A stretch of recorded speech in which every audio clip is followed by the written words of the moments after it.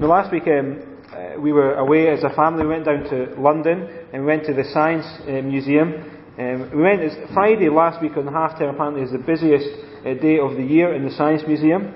So we, in the midst of the crowd, went there with our two families, so our friends and their 3 daughters, and us and our 3 boys, Nathaniel, Harry and Joel, and it was packed. We had to queue to get into the interactive section, where you could then kind of do science, hands-on science. I'm not very sciencey. You got to do stuff, and I think it was to do with science.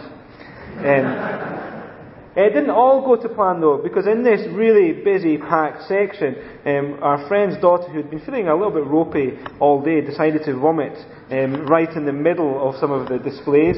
And so our friend Michael was having to kind of try and stop everybody getting into this. Saying, no, what? And kind of then had to put barriers up and get it all cleaned up. Then we had to look after the middle daughter, she was amazing. She could be next to you and you could be looking at her, and then all of a sudden she disappeared. And so then you had to try and find her in the midst of all this. And just as we were about to go, just to leave, the announcement came over the tannoy. With the appearance of Harry, who is 8, please come to the information section. And so then I had to kind of go off and find Harry. Typical, the only announcement of the whole day that I heard like that was for my son.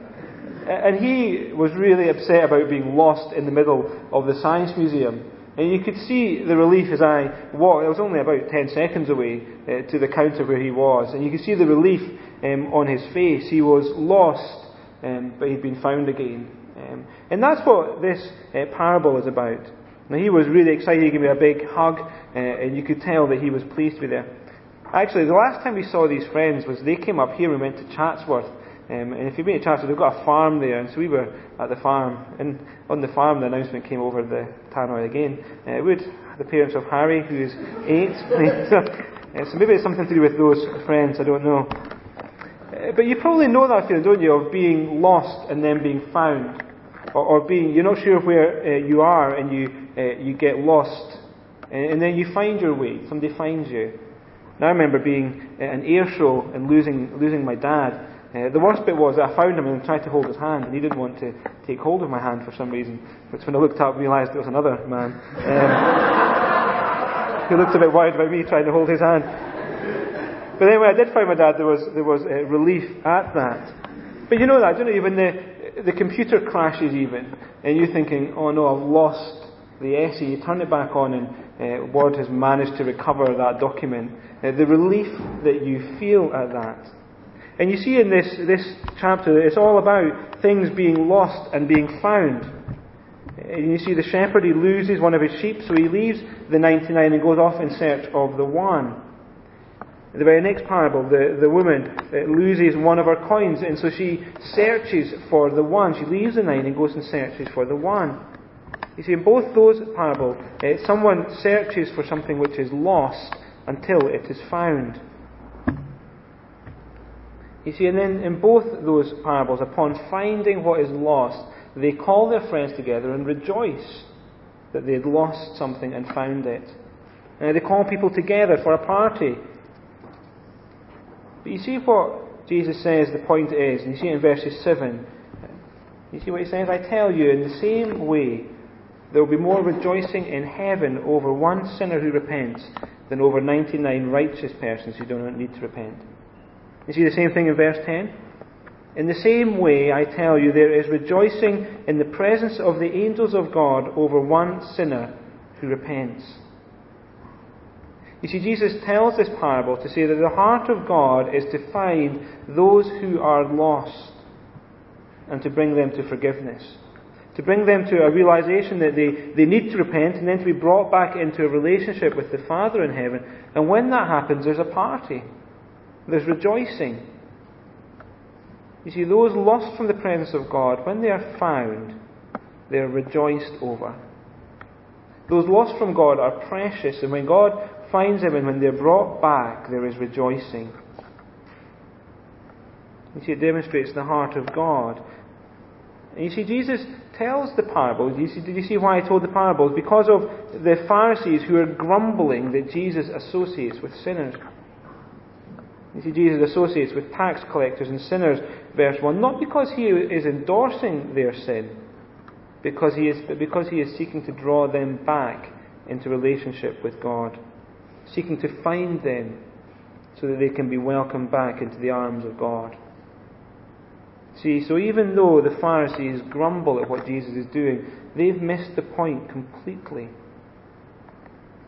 You see, Jesus expands then by speaking of the lavish love that God has for those who are lost, and the reception which he will give to those who come home in the very next parable. And that's what we're going to spend the rest of the time looking at. You see, the lost sons and a father's love. Now Jesus begins this third parable, which is much longer than the rest, you see, but by introducing us to two sons that a father has. The younger son says to his father in verse 12, "Father, give me my share of the estate." And so the father divided his property between them. Now does that strike you as quite shocking? Because it really is what he is saying there. He wants the father to give him his share of the inheritance which was coming to him. Now, as the younger son, he would be entitled to a third of the inheritance, the older brother being entitled to twice the amount, so 2/3. But you see, when does an inheritance come to somebody? Well, it's after the father has died, isn't it? So do you see what this son was saying to his father? Father, I don't love you or care for you. I really just want you dead so that I can have your stuff. I wish you were dead, Dad. You know, one of the things I find really precious with my children is when they tell me that they love me. Or where you can't quite describe how lovely it is to have somebody to say that to you. And occasionally when they're angry, they will say to me that they hate me. And I'm sure you've done that to your parents as well at times. And it just feels awful. It hurts. It's painful. I can't imagine what it would be like if one day they came in to me and said, "Dad, I wish you were dead so I could get some money from you." You see, that's what this younger son is doing. I want your stuff so I can do what I want, when I want, and how I want. If my children came and said that, I'd be shattered by that. You see, his relationship, this younger son's relationship with his father had been a means to an end of enjoying the wealth. But now he's weary of that relationship. And you see, you're meant to see here that the father in this parable is God. And so the younger son is saying to God, "I want you dead." And just as startlingly, I think, in this parable, the father gives the son his request. Now you imagine the father might have rounded on his son, yet he gives him the inheritance. And it wasn't just that he then had to go and get money out of the bank. He would have had to sell land and sell possessions so that he could give his son this stuff. It cost the father much. And yet he allows the son to take it, and take it the son does, travelling away from the father to make a life on his own. He eats, drinks, and is merry until the money is gone, and he is reduced to that shameful practice for a Jew, particularly of feeding the pigs. You see, his estrangement from God, from his father, couldn't get any worse. And it's at that point he decides to return to his father to say sorry. Now, he doesn't imagine his father will take him back as a son. He doesn't dare to imagine that.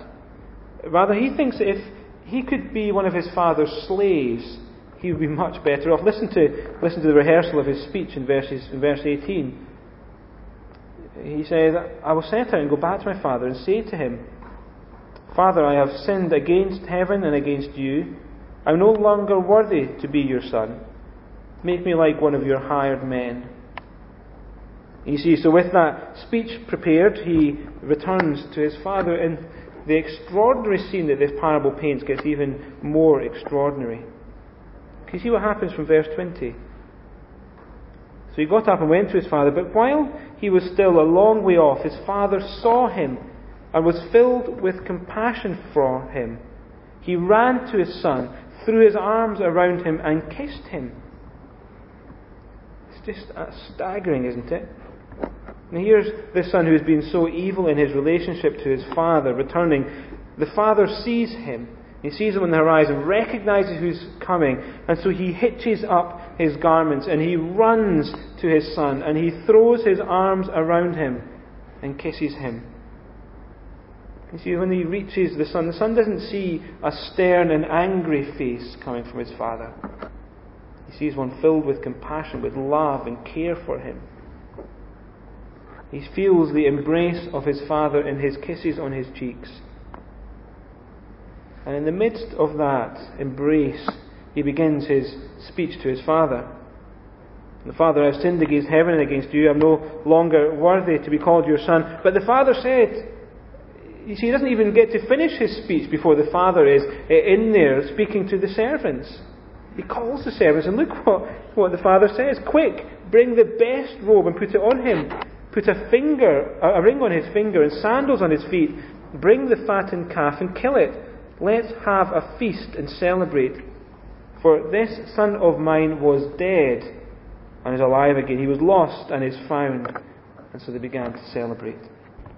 He gets the best robe, the signal of belonging. He gets the ring on his finger. He gets sandals on his feet. The fattened calf is slaughtered in his honour, and the party begins. See, the father says that he was lost, but now is found. He was lost. He was estranged, but is found.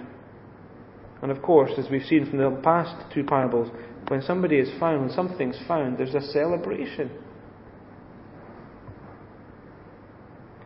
See, it is quite staggering what was being portrayed here. This son receives all this entirely due to the grace of his father. He didn't do anything. He didn't clean himself up and prove himself. He didn't have a trial period. He didn't even have to show great remorse. All he had to do was come to his father and receive this free grace. See, those who come to God find not a frown but a smile. They find the embrace of God. And that's still the same now for us. There's no one who's gone too far for this kind of love and forgiveness that is on offer. You see, it doesn't matter who you are or what you've done, there is grace enough even for you. Maybe you think that God would never or could never forgive you. You see, if you think that, you're wrong. Because your relationship with God doesn't matter about what you've done. A relationship with God comes through grace, entirely free.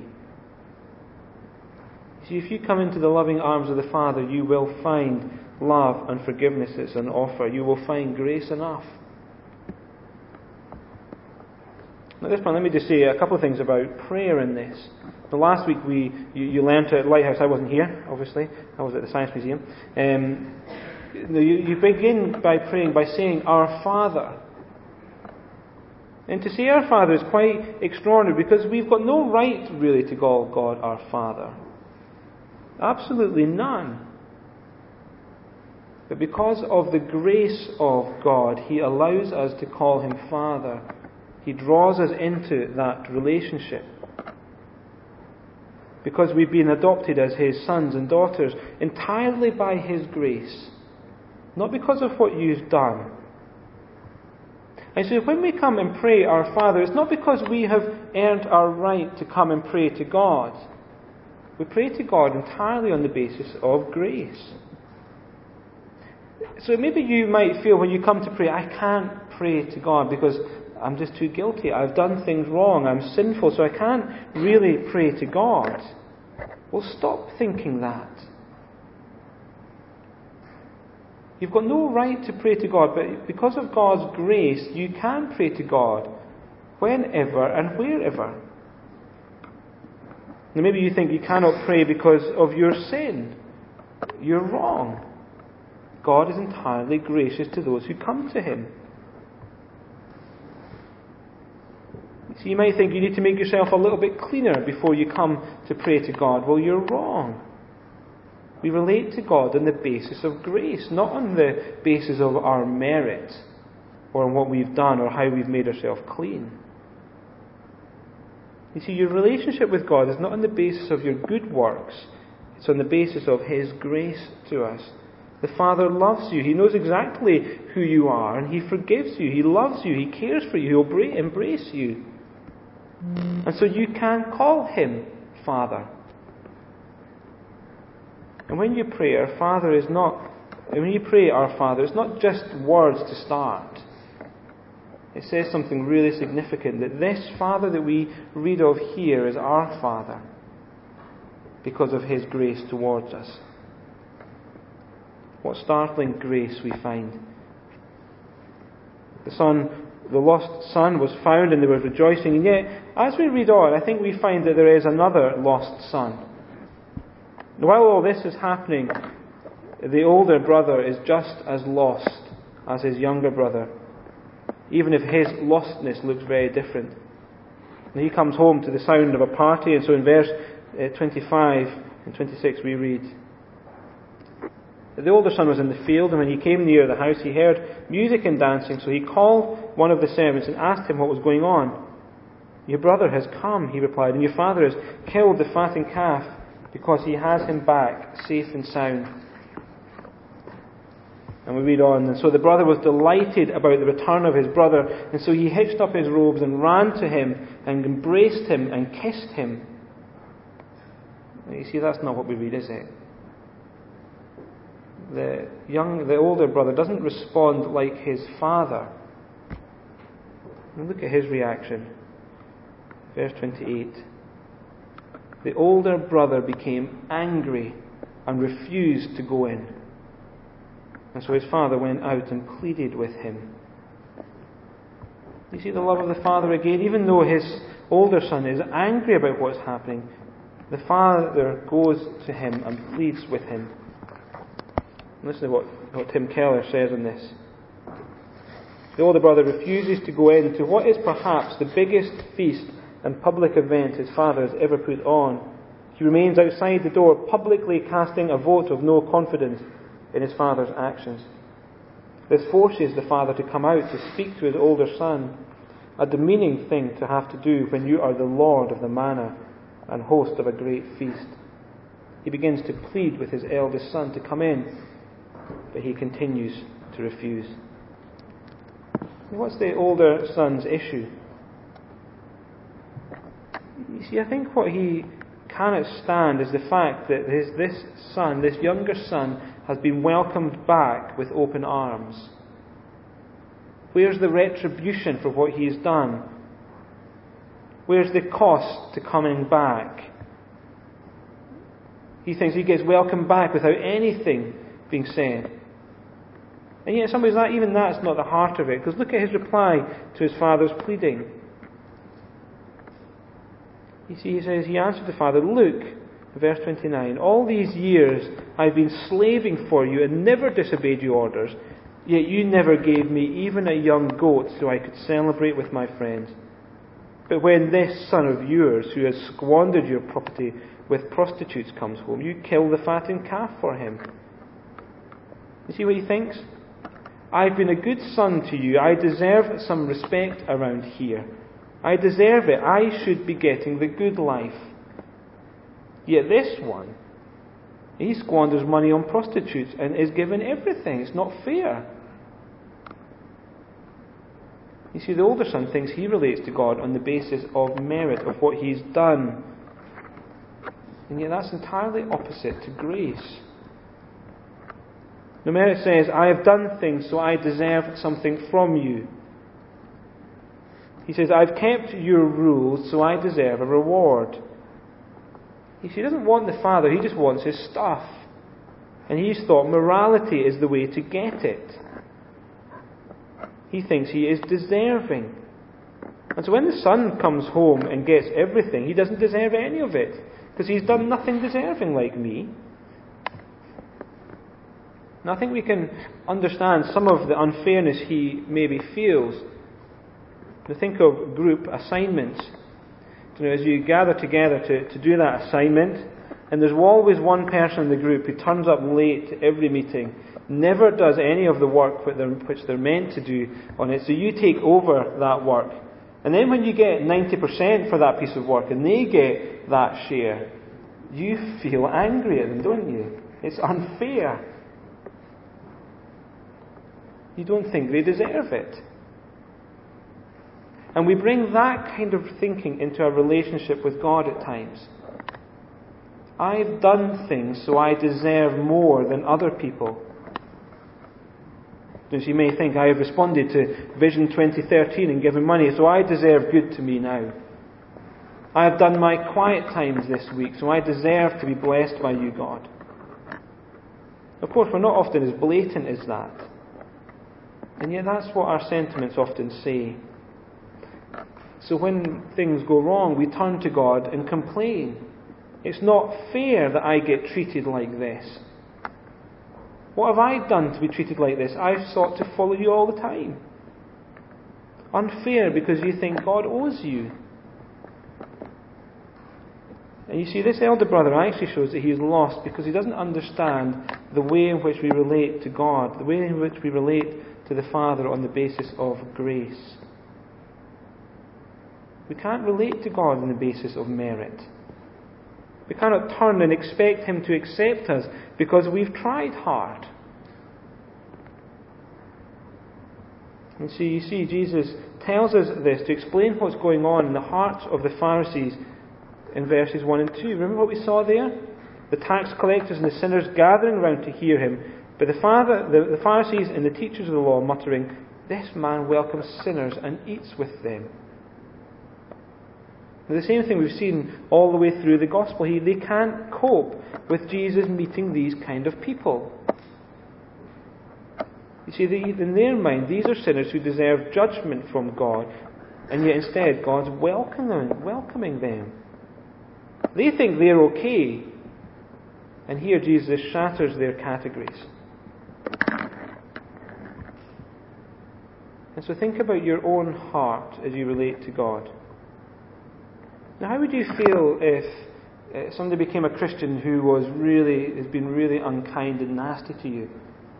How would you feel about them being welcomed into a church and having a party thrown for them because they've become Christians? Or put yourselves in the feet of, say, Ben Kwashi, who's the Archbishop of Jos in Nigeria. He's been beaten by people. His wife has been beaten by people. Can you imagine if he walked up to his church one week and there was a party going on inside? He walks inside and there, seated at the front in these places of honour, are those people who beat him and beat his wife because they become Christians. And so there's a party going on. If you were in his shoes, how would you feel? Would you feel like the older brother? How can you do this for these people? How could you have a party for people who've done awful things to me? There needs to be some kind of retribution, some period of exclusion before they can be welcomed in. Well, you see, when you start to think about that and think about your reaction, you start to understand whether you've understood grace and the grace which God offers to us. Would you rejoice with the Father that those sinners had returned?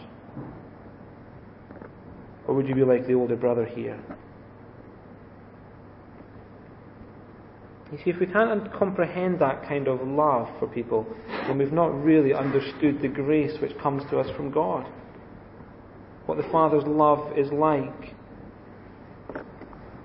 And the parable ends there, really, with the Father pleading with the Son. We're not told whether the brother goes in or not. We don't know whether he was turned around to see the basis of grace. Would the Pharisees come in? Well, ultimately, no, they rejected Jesus and would crucify him. And you see, the challenge is left open for us. Do we see the grace of God? Do we understand that we can only relate to God on the basis of grace? And that transforms how we see each other, how we see people in our world. So will you take this message to everyone else, seeing that they need to receive blessing and can receive it because of the grace of God? Or will you be like the older son, thinking that they don't deserve it, and so don't share with them the message of grace from a Father who loves them? Well, there's some questions to think that through a little bit more in your groups now.